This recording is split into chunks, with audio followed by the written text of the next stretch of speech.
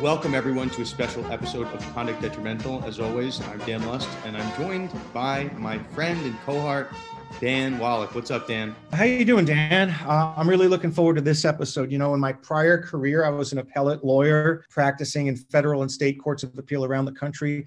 Today's episode truly is an appellate lawyer's paradise. We're going to be focusing on the city of St. Louis and the St. Louis Stadium Authority's lawsuit against the National Football League, the St. Louis Rams, Stan Kroenke, and all 32 NFL teams and individual team owners. This one is right in our wheelhouse. So I'm really looking forward to talking about the case, the different issues, and bringing on our special guest. I guess as a reminder, this episode is sponsored by Themis Bar Review. You know, we talk a lot about issues at the lower court levels. This is an issue that certainly touches upon appellate issues. So if you're looking for some help for your bar prep, Themis Bar Review is certainly the place to go. That said, Dan, we have a special guest this week. It is Ben Fisher of the Sports Business Journal. You know, this case is one that has been kicking around in court for a while. It's a case, if you just talk about potential damages awards, it's maybe the biggest case that we've ever discussed on this podcast. That said, Dan, it's the first time you and I are bringing it up on the show. And I imagine for most of our listeners, they have not heard anything about this lawsuit, about this case. The long and short about the case is, Dan, you kind of addressed. The St. Louis Rams, people know them, the greatest show on turf with Kurt Warner and Marshall Faulk and Isaac Bruce. And there's a history of football in St. Louis with the Rams. Now, that team, as we got closer to 2010, 2012, there started to be some inkling that the Rams, the franchise, was not happy with the stadium. And they made some overtures to say, hey, you need to fix the stadium. And the stadium wasn't properly fixed. We'll get into it with Ben. There started to be some kind of smoke there. Then all of a sudden, you took a blink, and the Los Angeles Rams franchise was now kind of born. The owners of the Rams asked the NFL to move the team to St. Louis, and they obliged. And then all of a sudden, in the wake of this big move, right, and the Los Angeles Rams obviously made the Super Bowl quickly thereafter with Sean McVay and Jared Goff, Todd Gurley. You know, then you look back. City of St. Louis really wasn't letting go of this lawsuit, and they felt that they were scorned. They felt they were misled during negotiations, and they felt they, you know, kind of importantly to this lawsuit, expanded a ton of money trying to save the St. Louis Rams, and all for naught, because the Los Angeles Rams were always going to happen. And Dan, we allude to this, but that there is an allegation here that the, you know, Stan Kroenke and the family always planned to move the team to Los Angeles, regardless of what the St. Louis Rams did. So, you know, that's really where this lawsuit lies. Did St. Louis do enough? And did, you know, the Rams franchise act in bad faith in moving the team to Los Angeles? And if that's true, Dan, right, we know that there's a liability phase of the trial and there's a damages phase of the trial. Assuming there is liability here on behalf of the Rams franchise to the city of St. Louis, how much could that number be, Dan? And that's when you started tweeting about this is when we knew we had to turn this into a podcast. I have to give credit here to Mike Florio. I mean, a lot of people have been sort of casually following the case, but Mike has been all over it for Pro Football Talk, as has to a lesser extent Dan Kaplan for The Athletic. And Mike, you know, just, you know, wondered, like, why isn't the national media covering this case? And, you know, his message, or at least his article, resonated with me. And the more I began to look at this case, what jumped out at me wasn't that this was just simply about money damages. And maybe one of the reasons, you know, you and I glossed over it and a lot of other commentators didn't really give it a lot of play was the city of St. Louis was not getting the Rams back. Ultimately, this case would be dismissed like the city of Oakland's lawsuit, or would settle for, you know, some many millions of dollars. And ultimately, who really cares about the exchange of money in and out of court settlement? But when I look more closely at the complaint, a big component part of the city of St. Louis's damage claim is the disgorgement of the LA Rams' increased franchise value in moving from St. Louis to Los Angeles. Now, at the time that this lawsuit was filed in 2017, Forbes does their annual, you know, NFL franchise valuations. At the time the suit was filed,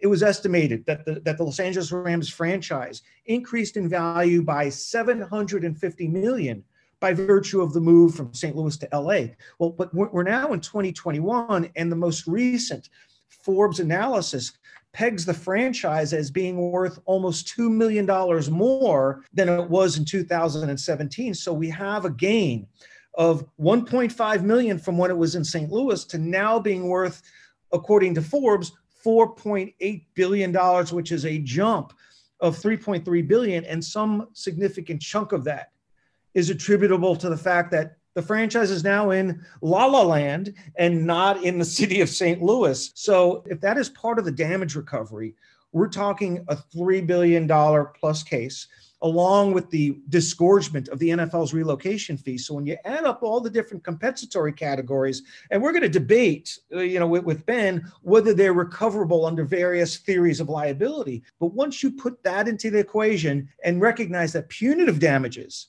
are going to be several multiples of compensatory damages, one can clearly see a pathway to the NFL potentially being on the hook for $10 billion or more. And with Stan Kroenke agreeing to indemnify the National Football League and its member clubs, that's a figure that could essentially wipe out Stan Kroenke's entire net worth, should it have ever come to that.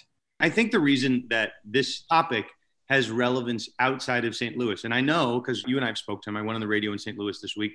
St. Louis fans care about this lawsuit. St. Louis media is covering this lawsuit very closely. The national media has not, but that I think is kind of an oversight. And Dan, we got into it with Ben a little bit, and obviously Ben is the staff writer over at the Sports Business Journal. He's aware of this, but there are conversations happening in other markets, namely Buffalo. It's my team, the Buffalo Bills, where they're thinking of leaving, right? So you have to ask yourself, these protocols, right? The Article 4.3 of the NFL's Constitution and bylaws has traditionally been put in place to try to say, hey, fans, we're not moving. As long as we have a good relationship and the team's making money and they're well supported, we can't really relocate. It's going to have to pass this vote. But if you've been doing all the right stuff and you're going through and you're acting good faith, you're making diligent efforts by the club to stay in, the team can't move. And now that particular question is basically being put on trial.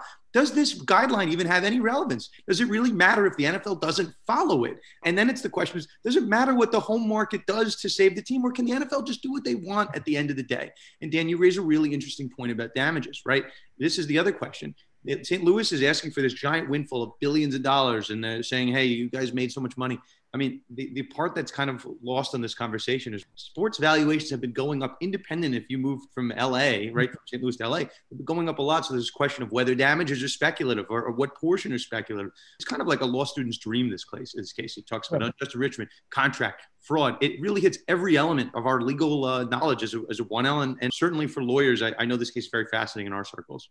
Yeah, and maybe we'll end up on a future bar exam in the state of Missouri. And if FEMAS is really on top of its game, maybe they'll include a couple of questions about the St. Louis Rams relocation litigation, because you got issues of, contract, breach of contract. Is there a contract? Is there a third-party beneficiary recognized under the law? There are various quasi-contractual theories, such as unjust enrichment. You have tort claims, fraud claims, damage issues, appeals, discovery. This is a case that, quite literally has almost everything in the universe of litigation baked into one case. And going forward, what really fascinates about the case, besides the $1 billion judgment possibility, is whether the relocation guidelines promulgated by the NFL could, in the future, depending on the outcome of this case and the Raiders lawsuit in the Ninth Circuit U.S. Court of Appeals, those two cases could ultimately determine whether the relocation guidelines could be weaponized by municipalities in future cases. That's the long-term implication of this lawsuit, besides the money. Again, this podcast is sponsored by Themis. We'll talk to our friends at Themis, see if we get some sports law questions on their bar prep. I think that would go over well with our audience. So that said, we mentioned we had Ben Fisher on the show today. Ben is the NFL staff writer for the Sports Business Journal. He's on Twitter at Ben Fisher, Fischer, SBJ, Ben Fisher, SBJ on Twitter. The reason Ben is on the show today, Ben was kind of researching the story. He reached out to myself, he reached out to you. And then, we just kind of said, we were thinking of doing this podcast, and we said, well, hey, we kind of pride ourselves at being at the intersection of sports law. And obviously we have a lot of business connotations. And we said, you know what, Ben's the guy at Sports Business Journal. Let's all get together for a conversation. So Dan, unless you have anything further, we can kick it to our interview with Ben, which I'm really excited to get into. Yeah, let's get into it. Okay. Without further ado, here's Ben Fisher of the Sports Business Journal. Ben, welcome to Conduct Detrimental. How are you? I'm great. Thanks for having me. It's funny. Dan and I both spoke to you this week regarding this St. Louis Rams case that's been ramping up. And I know we all share some of the same thoughts as to why this is not being covered on a more national level. This is a really big lawsuit, as Dan has been tweeting about, a lawsuit that can very quickly get into the billions of dollars. So I know a lot of people listening to this are not familiar with this saga. So we wanted to have you on, Ben. Obviously, you're the staff writer for the sports, or staff NFL writer for the Sports Business Journal. So you seem to be the go-to source for this case. So Ben, why don't you tell us and our listeners a little bit about how this kind of dispute got started? Just a little bit of the facts of the case you think lead us into this kind of bombshell of a lawsuit. Well, as we all know, the St. Louis Rams became the Los Angeles Rams in 2016. And the history there in St. Louis is exactly what's being litigated now.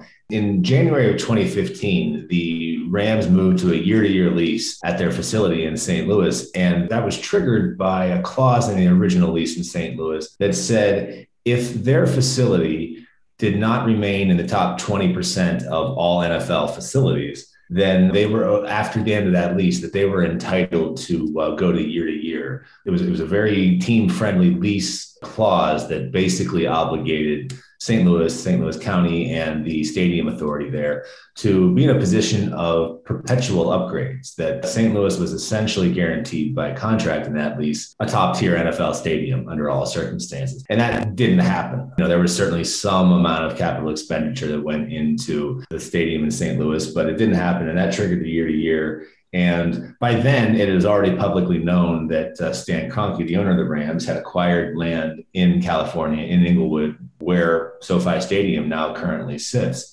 So the question is, exactly what the NFL had promised and is legally obligated to do to St. Louis in that whole process. But any Rams fan could see the writing on the wall for a couple of years leading up to the actual relocation in 2016. But, now we're deciding, what exactly the Rams said and who they said it to and how truthful that was and whether they crossed the line legally in any of that process. I think the only thing to add, and then we'll kind of go into the legalese, right? This is a time in the NFL where there hadn't really been that much movement. And all of a sudden, at the same time, 3 teams try to move to LA. That's the Raiders, the Chargers, and the Rams. So, and we're going to skip forward a little bit, but obviously, moving to LA, moving to these hot markets, be it LA or Las Vegas, that does tend to increase the value of these teams. So, just maybe serendipitously, 3 teams had this idea at the same time. And who wins the sweepstakes? Really, kind of everybody wins, right? Everybody gets to move to those 3 teams get to move to their preferred spots: the Rams, the Chargers, and of course the Raiders.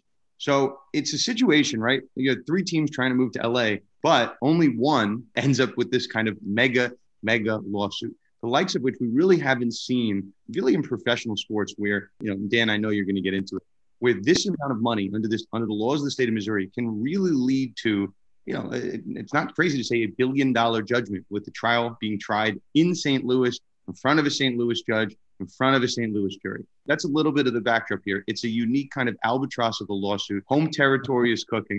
Well, you make a good point about putting this in the broader context of NFL relocation. And that's really a 3-decade story. It actually comes back to the original relocation guideline, not the original relocation guidelines that are such an important part of the case. The relocation guidelines written in 1999 came after this extraordinary period of stadium construction in the NFL, or during this period where lots of teams moved. There were credible threats of lots of teams moving, and the relocation guidelines that are now being litigated were a reaction to that widespread fear of teams moving around the NFL, excessively so in the 90s. And that all died down. I guess I should add, which is probably important context, in the 15 years preceding this, from 82 to 97, you have a pretty weird flurry of moves. And I'm going to read the years, and you're going to see why Ben is saying that these relocation policies need to be revisited.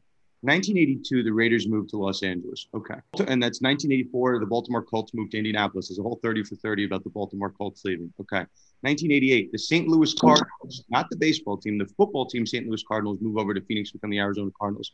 95, the Raiders moved to Oakland. Also in 95, the Los Angeles Rams, who we're talking about here, moved to St. Louis. So this is a return to Los Angeles. And in 1996, the Browns moved to Baltimore. In 1997, the Houston Oilers moved to become the Tennessee Titans. In the 4 years preceding 1999, you had the Raiders move to Oakland in 95, the Rams moved to St. Louis in 95, the Browns moved to Baltimore in 96, and the Oilers moved to Tennessee in 97. So that's the backdrop when these relocation rules get visited. And so, Ben, I know you and I spent a lot of time talking about this. The question is, when they wrote these relocation policies, who did they write them to protect? Did they write them to protect the NFL's interests? Or did they write them to protect these home markets where people are leaving? And that's a really big question for this lawsuit. Dan, I'll turn it to you to walk us into this case, but it's certainly a very important backdrop we had to get into. Well, Dan, you ticked off a number of teams. I mean, if you tally all the NFL teams that have relocated from one state to another, that's 25% of the National Football League. And by the way, you're leaving out the New York Jets and the New York Giants, 1976 and 1984, if you want to get technical about this. All right. So Ben, Mike Florio, Dan Kaplan, and yourself have been part of a small cauldron of reporters who've been writing about this lawsuit.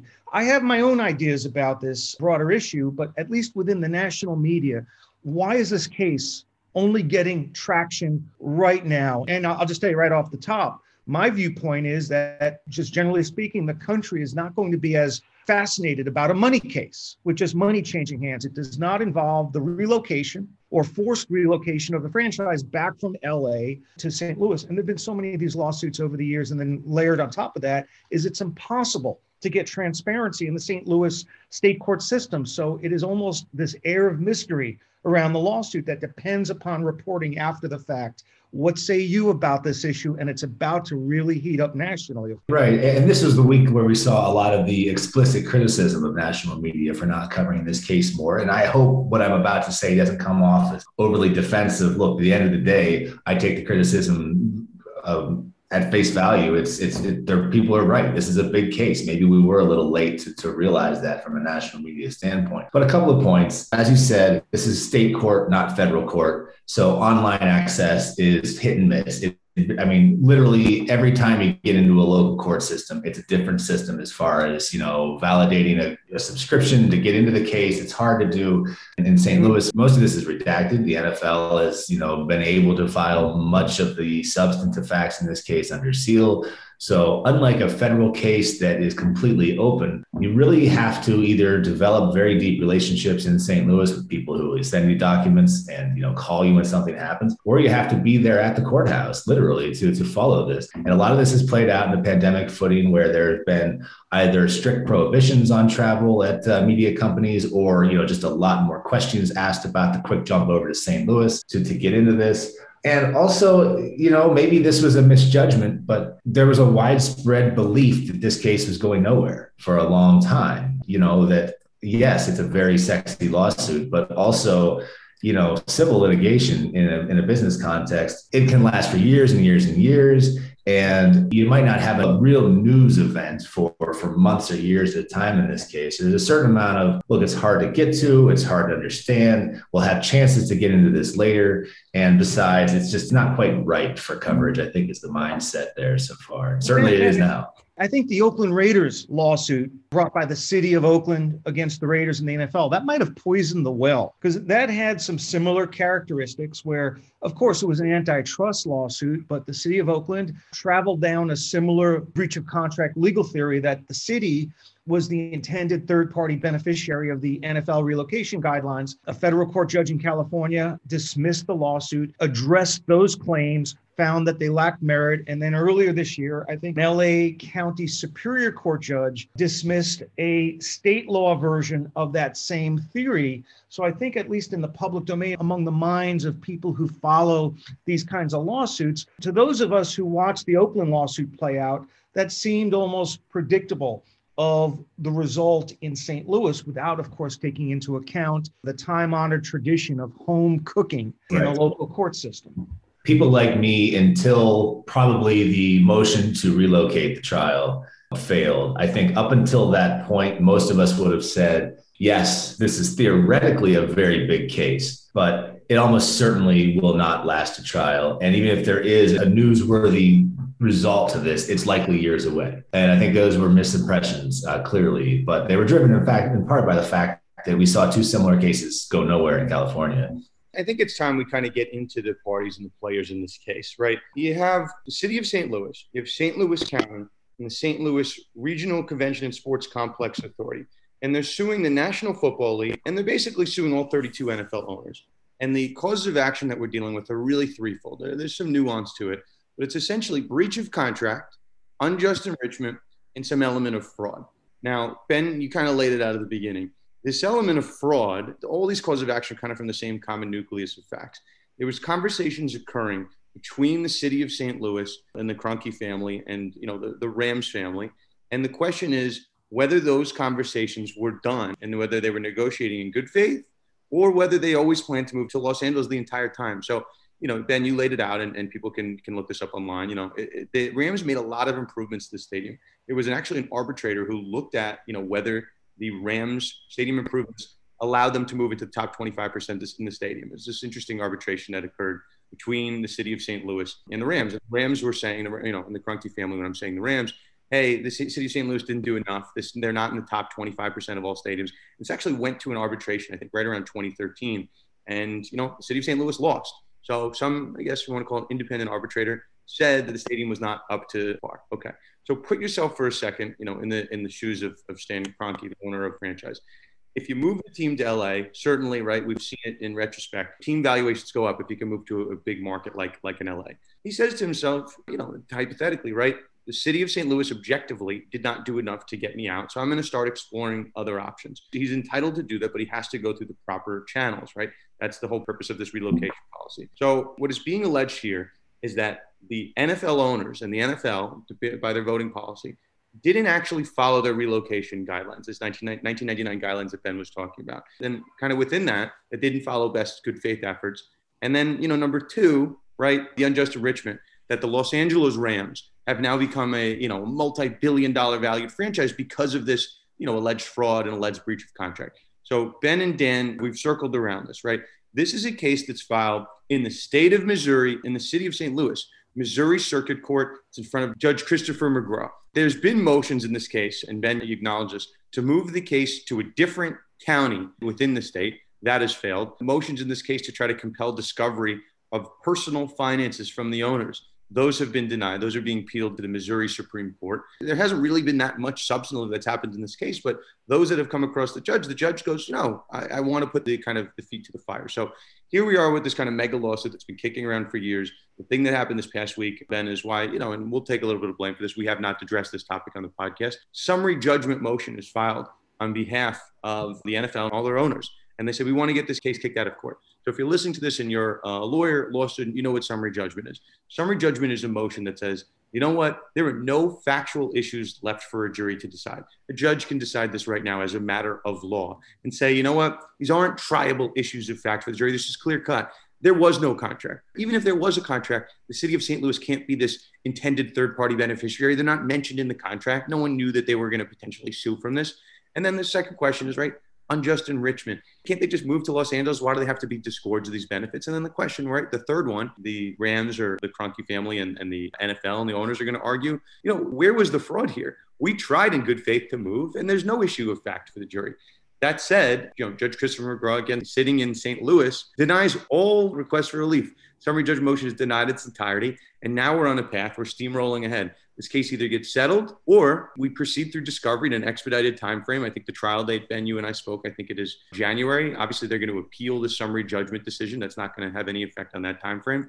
And they're certainly trying to appeal these discovery mechanisms to try to get discovery from these NFL owners. But that doesn't look like it's going anywhere. So, all these kind of life preservers are gone. We're moving ahead. And for better or for worse, I don't think everyone necessarily agrees with the judge's decision, but we're here. And that's the reality that we're in. Well, hold on a second. You mentioned that they're going to appeal the denial of a motion for summary judgment. I mean, you cannot, in most state or federal courts around the country, appeal denials of summary judgment. You can only appeal the granting of summary judgment. But there is one whole card left for the NFL to play. There's a recent Missouri Supreme Court decision that actually granted an extraordinary writ through a motion or a petition for a writ of prohibition. This was a case decided only a couple of months ago, and that where summary judgment should have been entered, but wasn't, the Missouri Supreme Court ordered the trial court to grant summary judgment in favor of the party where the lower court had denied it previously. So I think you're right. I think the NFL can pursue one more bite at the apple, but it's not going to be through a plenary appeal. It's going to be through a writ of prohibition, basically arguing that the city of St. Louis is not a third-party beneficiary, and we're going to get into some of these reasons.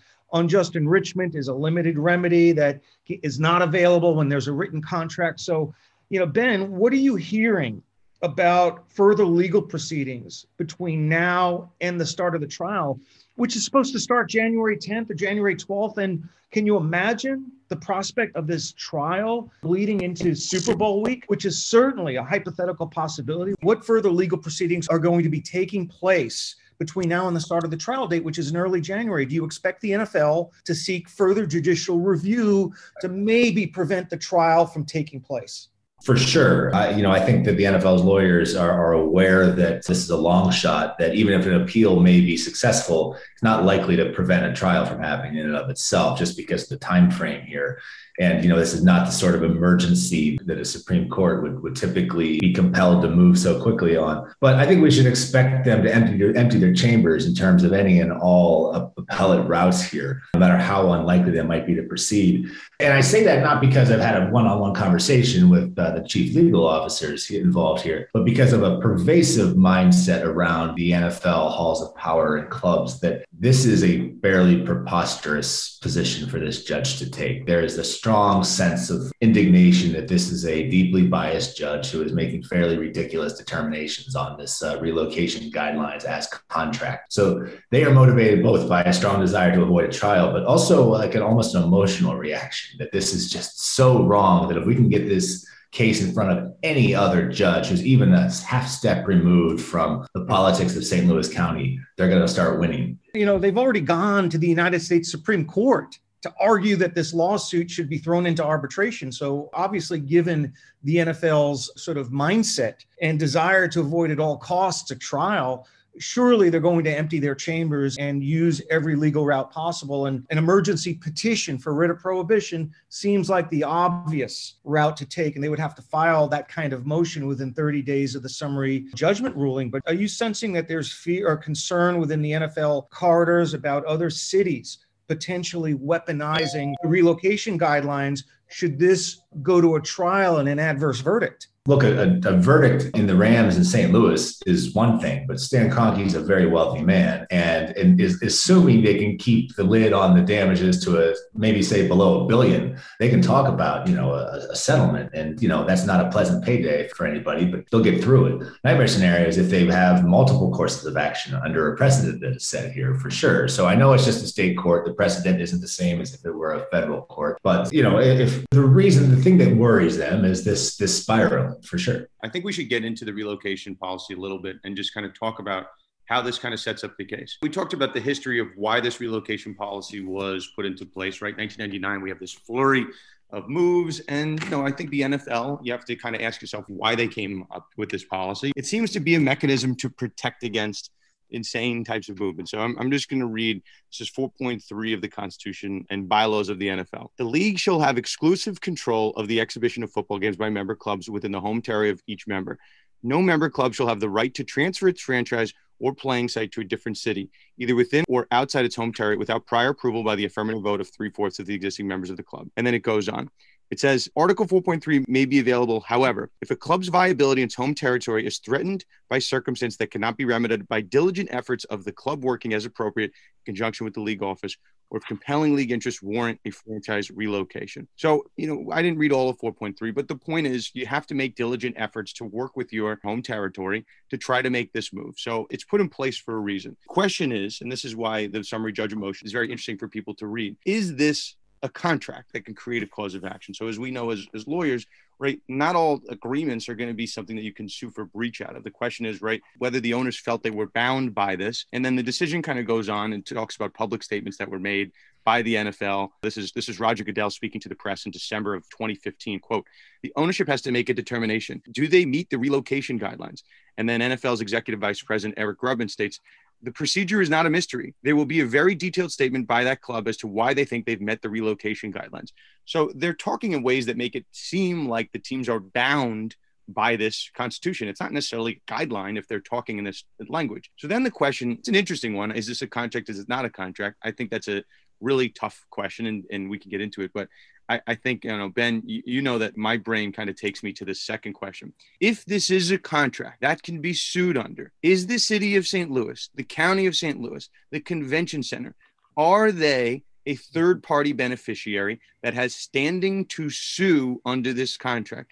So in Missouri, to be bound as a third-party beneficiary, the terms of the contract must clearly express intent to benefit that party or an identifiable class of which that party is a member. When you think about the high bar that the Missouri Supreme Court sets for the establishment of third-party beneficiary status, it really creates a question of law as to the contract and whether you can divine a clearly and directly expressed intent to benefit the third-party beneficiary. And I know as in reviewing, it may be a close call, but it's one that really is vulnerable, in my opinion, on an appeal, because while home community and home territory, community relations, fan support, the policy or the guidelines for relocation are replete with references to local authorities. Indeed, the NFL has to publish a notice in a newspaper of general circulation.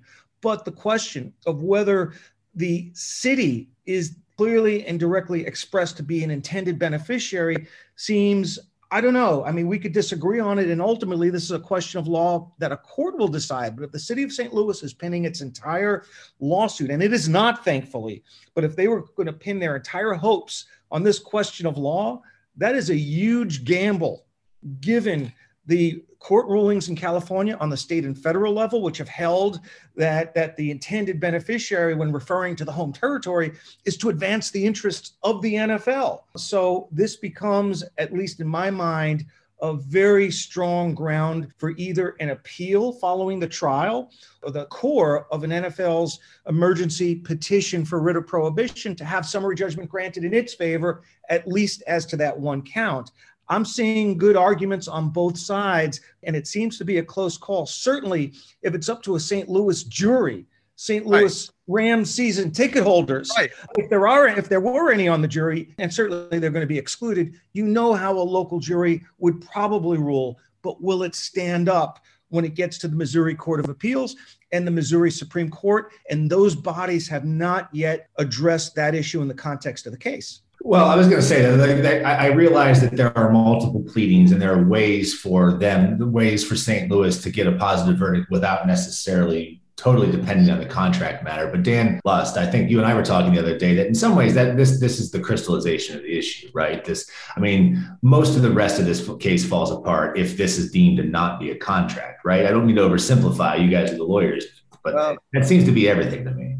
It's a lot, but the strongest liability count, in my opinion, is the fraudulent misrepresentations. Dan, you have all these statements. I mean, statements attributable to Stan Kroenke, 2012, 13, Jeff Fisher being told when he was hired for the head coaching job that in 2011 or 12, that the team was going to be moving to St. Louis. Let's assume that the city and the stadium authority win on a fraudulent misrepresentation count. The problem with that victory is that it's almost like a Pyrrhic victory, because the only recoverable damages in that instance would be the money that the city and county spent in furtherance of stadium development plans in reliance on those statements. And that would be a relatively 5-year window. You wouldn't get future profits. You wouldn't get increased franchise value. You wouldn't get the NFL's relocation fee disgorged. It's basically the money you spent trying to pursue a stadium upgrade in reliance on those statements. And the complaint identifies or quantifies that number as somewhere around $17 million. The city of St. Louis is not going to trial over $17 million.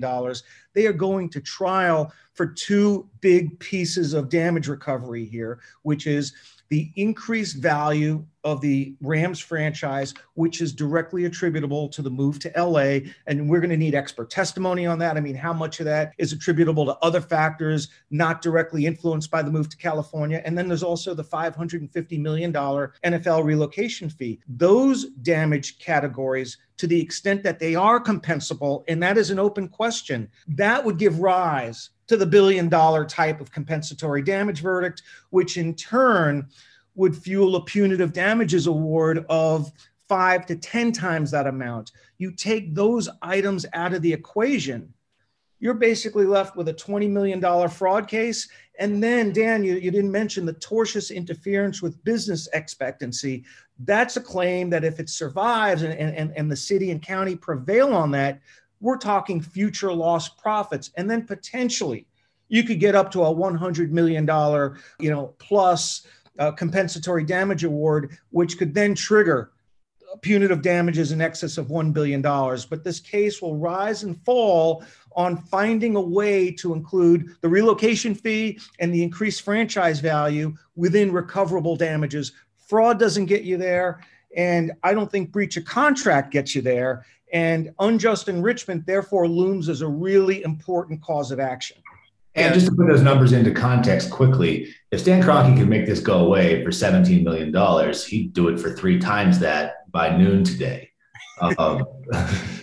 This only becomes a sort of an existential or a strategic threat to the NFL and Stan Kroenke if you get into those 9 or 10 figure numbers, I think. So that's everything, I think, when you think of this case through a newsworthy or a financial lens. Keep in mind, does he have to pay for the whole thing? There are other defendants in this case that have equally, maybe sometimes bigger pockets than the Kroenke family. So, you divide that up, right? 17 million, that's pocket change to a certain Well, I have to double check this. I should know this. So mea culpa there. But I think that Kroenke has indemnified the other owners in this case. That's correct. See, a lot of the materials are redacted, but before the court was able to correct it in a court filing made earlier this year, in the part that was unredacted, it was revealed, and this may have also been part of his deposition testimony, that he has agreed to indemnify the other owners in the NFL for the financial consequences of this lawsuit, which means it's very big. Which means that if he has a $10 billion net worth and the city can somehow persuade a jury to award at least $1 billion in compensable damages, this punitive damages award has the potential, even if the NFL thinks it's home cooking and they'll get reversed on appeal, that could wipe out his entire net worth if you take it to an extreme. It is certainly not the most likely or more likely situation to occur, but it's certainly out there as a theoretical possibility, which means he should want to settle this case. And even if a payment of $1 billion were to be made, that might be getting off easy here. What the city is asking for and how close we are to Judgment Day. As of this moment, Bloomberg says Stan Kroenke is worth $11.2 billion. Let's get into this. This is a case. It's in front of a St. Louis judge, which maybe we don't all agree with his type of decisions in this case. And it's a case that's going to be tried in front of a St. Louis jury. Now, the jury pool, which you and I talked about, right? You pull members of the jury from the county in which the case is being heard. And when you have jury selection, you have something called voir dire. And you ask the jurors, right, whether you're able to be impartial on this case. And I guess people that are fans of Mark Bulger or Kurt Warner or Marshall Falk, those guys will probably be taken off the jury pool if they acknowledge that out loud. But it's going to be very hard to find somebody in St. Louis that's going to, even if whatever they say during jury selection, it's truly going to be able to remain impartial, because the money, right, where's it going? It's going back into St. Louis. So, I think that's the fear. And I think why Dan is on his tweets kind of acknowledging this, right? The jury is going to decide to some extent what the damages are in this case. And, wouldn't it be in their interest to ask for, try to, hit the franchise with a very high number? So that's the scary proposition about this case. We can talk about settling for 17 million or 20 million, but the question is, and maybe Ben, you're aware of this, what would the Rams possibly take, right? What incentive do they have? I mean, they have this lottery ticket right now. They can get all the way to the damages phase of this trial. There's a huge number that could be put out there. What are you hearing in terms of settlement, your conversations with NFL owners and their representatives? I don't think that the conversation is baked enough to have a number on that, unfortunately. I mean, when I say that Kroenke would settle for 17 million by noon today, that's a general assessment of the dollar figures in the context of the benefit that the LA move has given him and the rest of the league. It's really hard to say. I think that is almost as important as this is like visceral feeling that they're right and that they don't want to settle on something where they firmly believe they did nothing wrong legally. I think they would have to not just think that it's theoretically possible they'd be exposed to a verdict in multi-billions, as Dana Wallach has talked about, but they thought they would have to think that was, fairly likely before they wanted to settle this, I think. The only question, and I was on radio in St. Louis this week talking about it, and it's funny, question I got was, is there any way any type of settlement would tie in, hey, the next time we expand, right, just like we're seeing over in the NBA, we'll maybe consider St. Louis, because, there's conversations that people are aware that are occurring in basketball.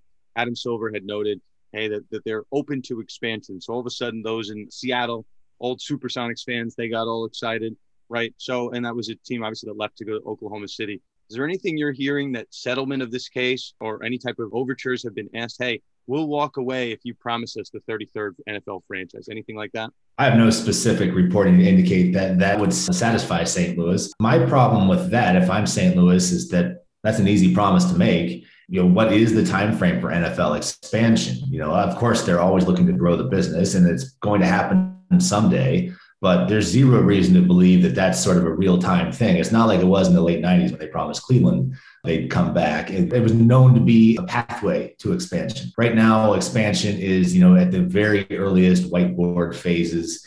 They seem to really like where they are with 32. They're doing lots of other things that expansion would sort of consume from a strategic standpoint. So that would probably help out a lot in St. Louis, but I don't know how much that is worth, considering it might be 10 years before we even seriously discuss NFL expansion. The problem I see in settling a case with the promise of a future expansion team is, God, how do you pay the lawyers? I mean, the lead lawyers representing the city and the county have a contingent. They're handling this not on an hourly basis, unless I have my facts wrong.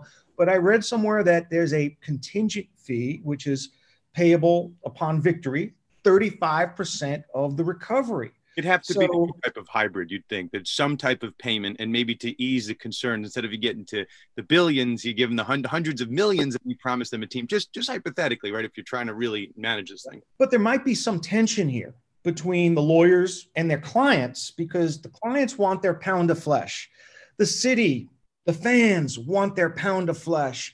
The lawyers want to get paid. And if there's a bona fide offer on the table to settle this case for $200 million, $300, $400 million, for the lawyers, that's a $100 million plus legal fee, but that may not be enough to satisfy the city, the fans. I think the fans and just the community in general is so emotional about this case, and rightfully so, that they had something just taken away from them, undeservedly, and they want their pound of flesh. So I think the prospect of a settlement is going to be really challenging here, because the trial judge didn't do any favors to promote a settlement. He essentially left intact all four causes of action. Right. And following summary judgment, I believe the only claims that got pared back were fraudulent misrepresentation claims against the other 31 teams' owners, which really doesn't amount to much. But by leaving in breach of contract, unjust enrichment, fraud, tortious interference,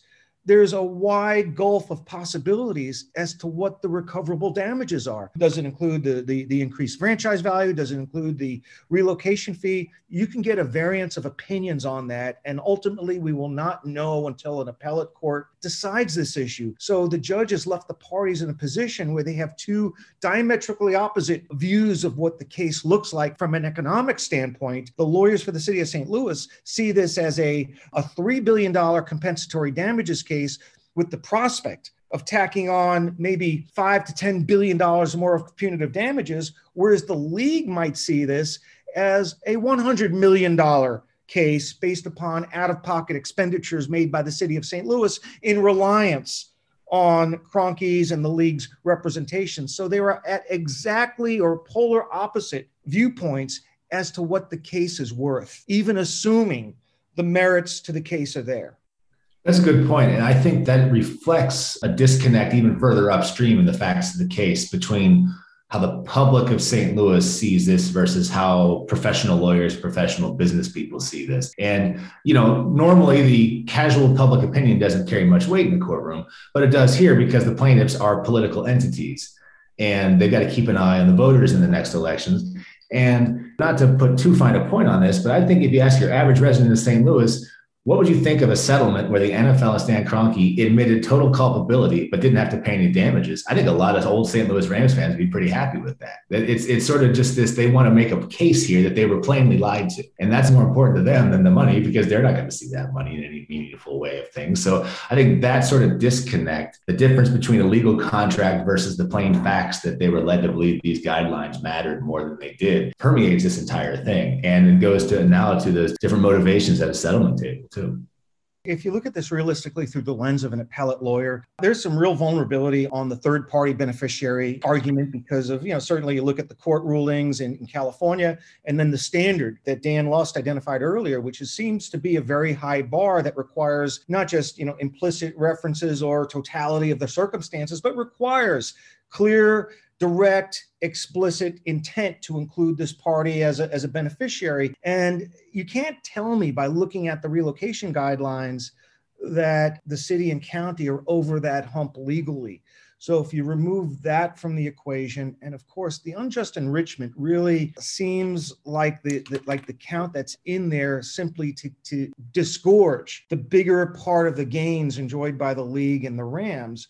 But when you think about unjust enrichment, I mean, the classic situation of what unjust enrichment is if somebody confers a benefit on another party in the absence of a contract, and it would be wrong for that party to retain the benefit of what you conferred over to them. And to use an example, if I go over to your house, you're sitting in your porch and I cut your grass, mow your lawn, I spend 3-4 hours doing that. We don't have a contract, but you're watching me do it. And I come back later to get paid. And you say, well, we don't have a contract. Well, obviously you were aware that I conferred this benefit and you retained the benefit, and it would be wrong for you to keep that without paying me. You extrapolate that over to the city of St. Louis situation. How can it be that the conferring of a benefit on the Rams would entitle the city of St. Louis to the windfall of the full upward value of the increased valuation of the Rams franchise due to the move? I would think there needs to be some kind of correlation between the benefit conferred by the city and the wrongful retention of that benefit by the NFL and by the St. Louis Rams. And I'm not sure that count, one, survives if there's a written contract, and two, whether it even survives to the extent that it creates a windfall for the city of St. Louis to basically enable them to claim disgorgement of close to $4 billion. Those, to me, are going to be the two principal issues to deal with on an appeal. I mean, I'm fairly confident of how a St. Louis jury will rule on this issue. But will a damage award that's predicated on those two big pieces survive appellate review?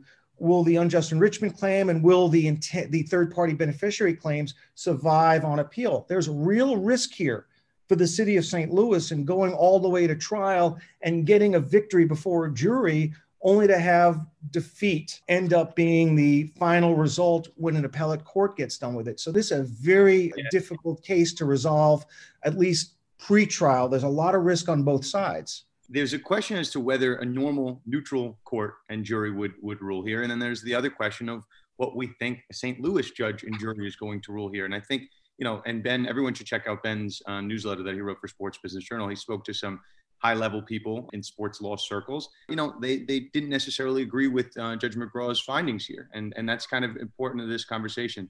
And then Dan, as you kind of mentioned, I guess 2 points, if there's some type of decision at the trial court level and St. Louis gets a windfall of money, there is usually, not all the time, and Dan, you're an appellate lawyer, you could speak to this. I've had my small sliver of appellate cases. You're the guy in that vicinity, but there's usually some type of settlement discussions that occur post-judgment, but pre-appeal. Say, hey, we're going to appeal this, we're going to tie this thing up. Maybe you want to revisit settlement. So that's also a conversation that could occur.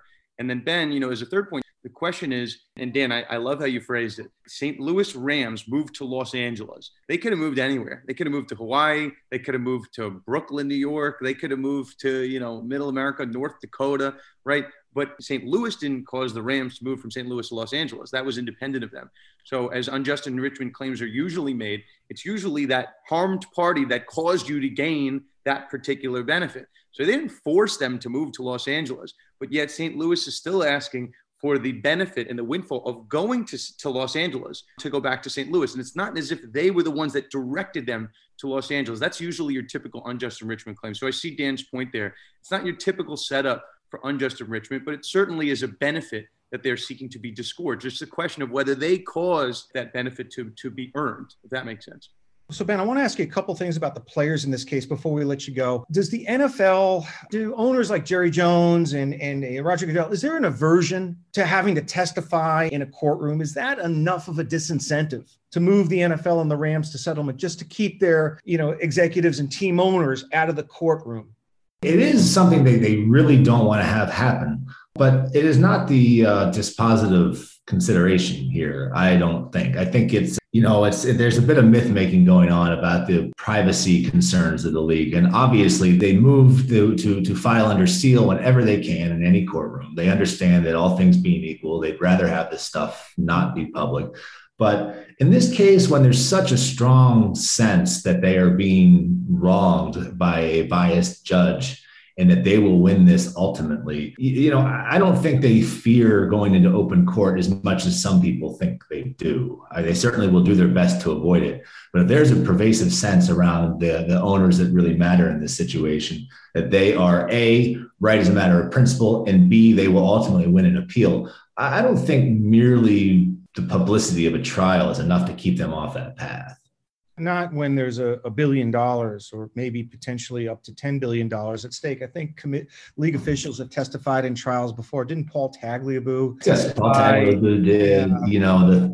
30 for 30 we'll do something on this 5 or 10 years out, and it'll be incredible video for people who don't remember it. But, life goes on. And that's why I think the numbers we talked about in the unjust enrichment claim, ratcheting it up, is so important. $17 million versus testifying about the Rams' private business accounts in open court, easy call. Pay the money. For $1 billion, that's a different question. And even the net worth of Stan Kroenke and the battle playing out before the Missouri Supreme Court, I think everybody knows, or at least what Stan Kroenke is worth, the granular details of his wife's holdings or the non-Rams related holdings. There's not any great mystery that he's a very wealthy man, and all that information will become relevant when assessing the possibility of punitive damages. So I don't think there's any great controversy about concealing what Stan Kroenke is worth for purposes of the discovery in this case, because what lawyers often do in these situations when you're dealing with confidential or sensitive proprietary personal or business information,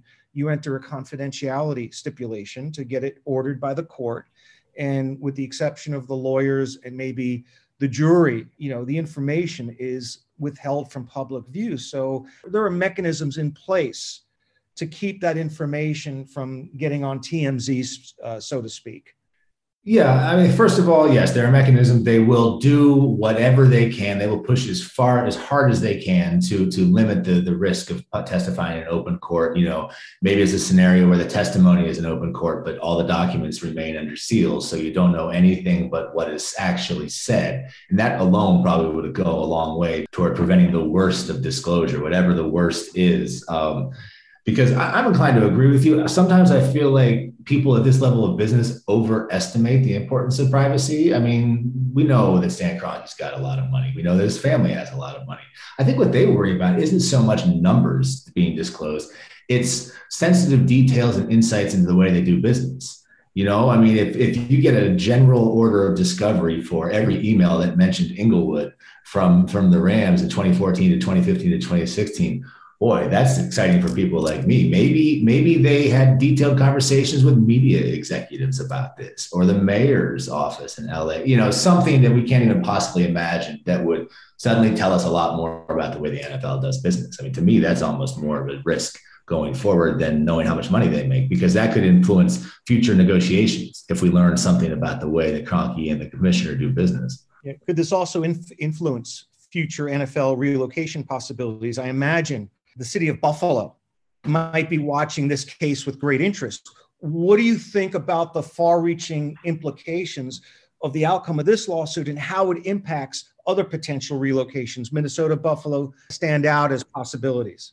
I'm so glad you brought up Buffalo, because that was on my list of things that I really want to talk about in this case. I had forgotten about it. So these relocation guidelines that are at issue here are so fascinating, because clearly the NFL wanted people in Los Angeles, or wanted people in St. Louis, indeed wanted people in all 32 markets to believe that these guidelines are real obligations. But they're in court arguing the exact opposite right now, which is interesting in Buffalo, because they brought up the relocation guidelines as reasons that people in Buffalo shouldn't be worried, that there's a whole process. The bills have to go through the relocation guidelines. But if this judge is, even if they don't lose in St. Louis, if this judge has sort of blown the lid off the fiction that these guidelines are anything more than a loose agreement among 32 owners who are free to change their minds at any time, and if a precedent were set that that's what it is, then that's got big implications, because then people at Buffalo should have no reason to believe that they'll follow the guidelines there. And I didn't mention this before, in the guidelines, it says league traditions disfavor relocations if a club has been well supported and financially successful and is expected to remain so. So Dan, I know, we kind of went back and forth, but I don't know. And there's no other way to read that. This is a public facing statement. League traditions disfavor relocation if a club has been well supported and financially successful and expected to remain to do so. I can see the NFL's reading of, hey, we want to keep teams in certain markets because, you know, it would be beneficial to the league's brand. But I can certainly see the argument from the local markets to say, hey, of course this is intended to benefit us. Of course it is. Why else would it be there? And Ben, to your point, right? And Dan, to your point, we all can say this, you know, the city of Buffalo is looking at this closely because there's certainly a reasonable reading of this, and it's intended to benefit the city of Buffalo, the city of St. Louis. So not to say that I think it's a winning argument, but I certainly see why this is something that would scare the NFL, this particular language, and why I think, you know, Ben and Dan, to your point, that Buffalo and these cities have relied on this language for years to try to kind of quell the fans' fears. And if that's not the case, if the NFL is just kind of committing some type of fraud on all NFL markets like that, that's a really big story here. I think it's important to note that these relocation guidelines were written as a memo from then Commissioner Paul Tagliabue to 32 owners. And I can say as an NFL reporter that when internal documents like that become public, when people like me see them initially and then they're widely distributed, that means on some level they were intended to be public.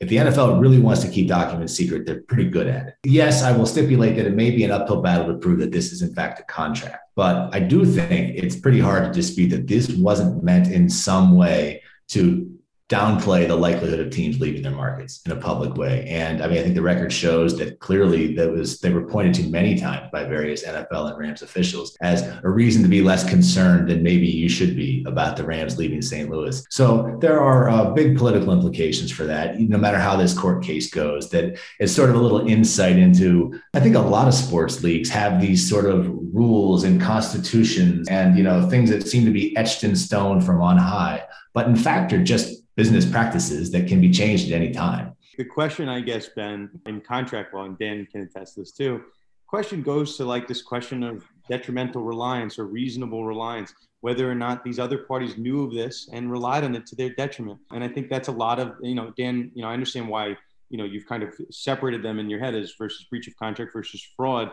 But in my head, at least, the fraud is tied into this diligent efforts concept, which is found in the breach of contract. St. Louis was making diligent efforts, and, you know, then it's certainly maybe a breach of contract because they still moved the team, and it's certainly fraud. It could be both. It could fall into both categories in that same reasoning. So I imagine if you ask St. Louis, part of the reason they were making diligent efforts is because that would maybe void this 4.3. If they made diligent efforts, that would help save the team. But if it didn't matter, that's a totally different version. So that's why the NFL's named as a party here. I imagine that's the thought process behind it. Ben, you mentioned that these could be changed at any time. And we're going to wrap up with this really important question. Given how many lawsuits have been spawned from battles over this relocation policy, may we see the day when this lawsuit ends that the NFL revises its relocation policy to tighten it up and make clear who is and who is not an intended beneficiary of these relocation guidelines, because if they were to do that now, that would be almost like an admission of liability. Right. But potentially going forward, I think the NFL's relocation guidelines need greater clarity on a number of levels, including the issue of who is the intended beneficiary of this other than the NFL.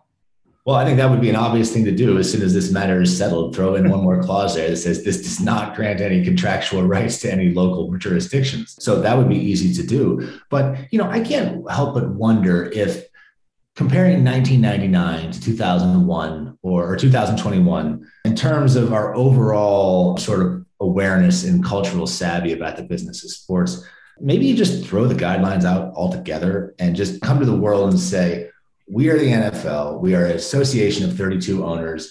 We can do what we want within the bounds of leases our teams have signed.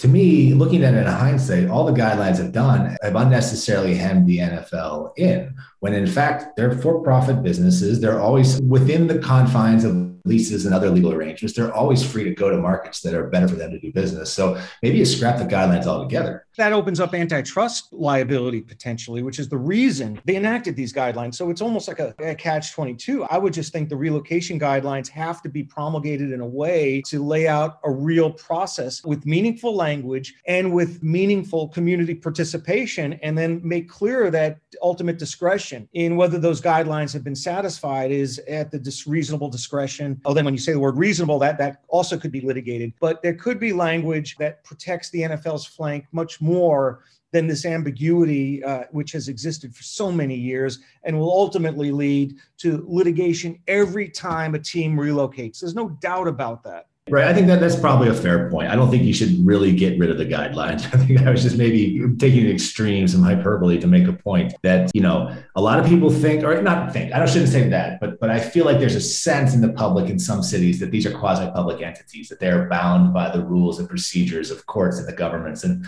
for the most part, they're not, unless they've got a binding lease. So, no, I think you're right about that. Maybe just more explicit guidelines about who has power and doesn't under the guidelines. One quick point before we wrap up. I know I've been going on at some length. This may be a bit of an isolated situation with LA, because when you think about the compelling interest from the NFL, it might be worth running over the world with a steamroller to get the Rams to Los Angeles because of the extraordinary value that only Los Angeles provides. Moving Buffalo to Austin or Buffalo to Birmingham, yeah. Is the marginal gain in revenue worth the hassle, worth the risk of upsetting Buffalo and getting the court there? Probably not. But you have to imagine the NFL thought maybe we'll have some trouble here, but at the end of the day, it's worth it because now we've got two teams back in Los Angeles. And Kroenke will pay the full bill anyway, so it's not our problem.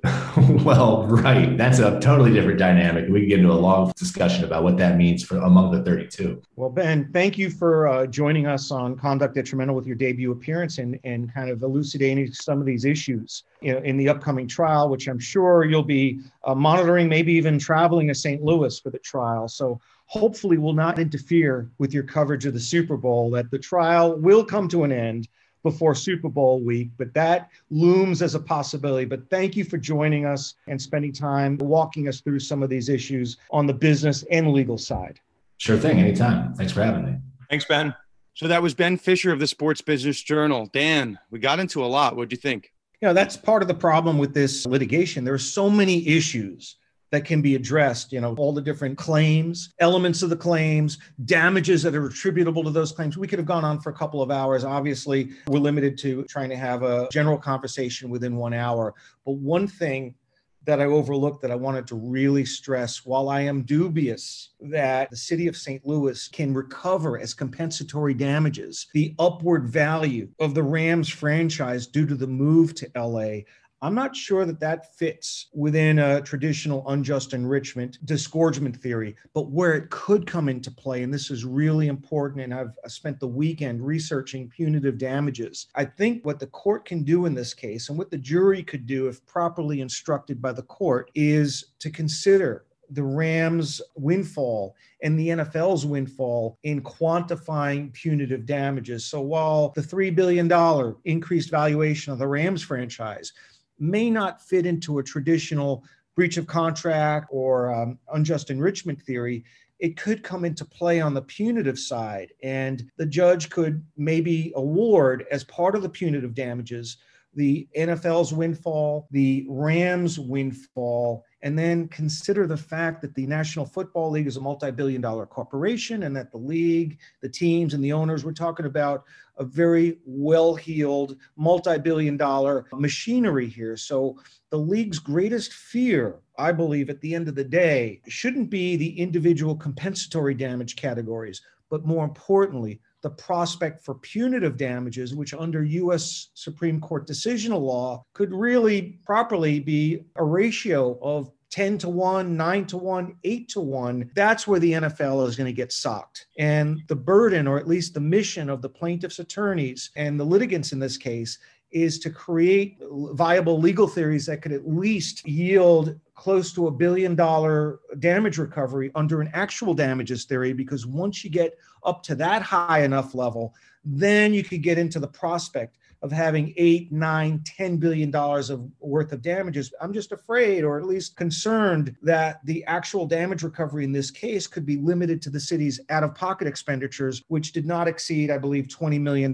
So it really depends on what theory the city of St. Louis prevails upon, assuming that they prevail, and what damages are recoverable under those theories, because that will ultimately act as the predicate for an award of punitive damages at a ratio of between 5-to-1 and 10-to-1. I guess in wrapping, and I think the important part, and Dan, I try to do in my prep for the podcast, I had missed, I guess there was that unredacted version that came out that Stan Kroenke is indemnifying all the other NFL owners. That is a very big piece of this equation, right? It's a very big piece of settlement. But again, I want to stress that, right? 99.9% of cases settle. And we always mention this.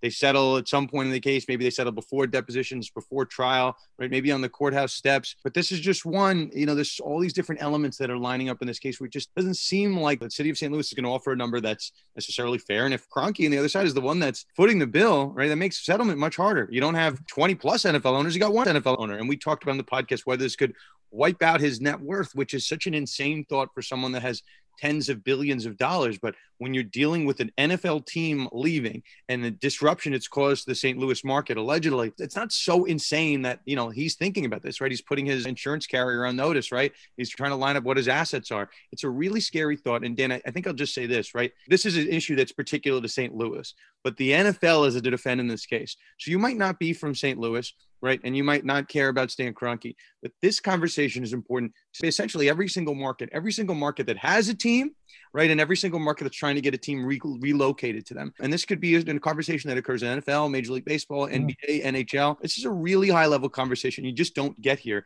And I think the scary proposition, Dan, is the St. Louis judge, a St. Louis jury. So you and I can have our opinions as to what this should happen again in a neutral playing field, neutral site, right? This is not a neutral site. This is home cooking. So I think it's such a fascinating narrative as we head into the trial of this. Yeah, I think ultimately as it winds its way through the courts of appeal, and there are so many appealable issues here, Dan. I mean, just starting with whether the city is a third-party beneficiary, whether there was a contract, what damages are recoverable, whether damage is excessive. When an appeal is ultimately filed, assuming it doesn't settle, there are going to be so many grounds for appeal or points of appeal raised. And the trial judge did not do the parties any favor here in advancing settlement because he didn't dismiss any of the claims. And from the vantage point of the city of St. Louis, this case from their mindset is worth $1 to $4 billion. From the NFL's standpoint, they view the damage recovery that would be proper as probably being no more than $20 to $50 million based upon lost revenues and out-of-pocket expenditures. So the vision of what this case is about is markedly different depending on what side of the fence you're on. And if the judge had pared down the lawsuit a little bit, we could potentially be much closer to a settlement. And I just don't see how that gap is bridged given the extreme differences in how each side views the worth of the case. I think you're right. I spoke to your colleague, Dan Kaplan, over at The Athletic, and I said it's a loss across the board. I don't think there's any other way to push this. But at the end of the day, what is summary judgment? Summary judgment is just saying whether there are triable issues of fact. It doesn't speak to whether the judge thinks one side is right or one side is wrong. He just says, hey, there's enough here that a jury can figure this out. But Dan, as you and I keep pointing out, the jury has also got some home cooking. So, it's certainly interesting. But Dan, that said, quick legal life advice. So we didn't do it last week when I missed the podcast. Dan, you're giving me a face. You're going to like this one.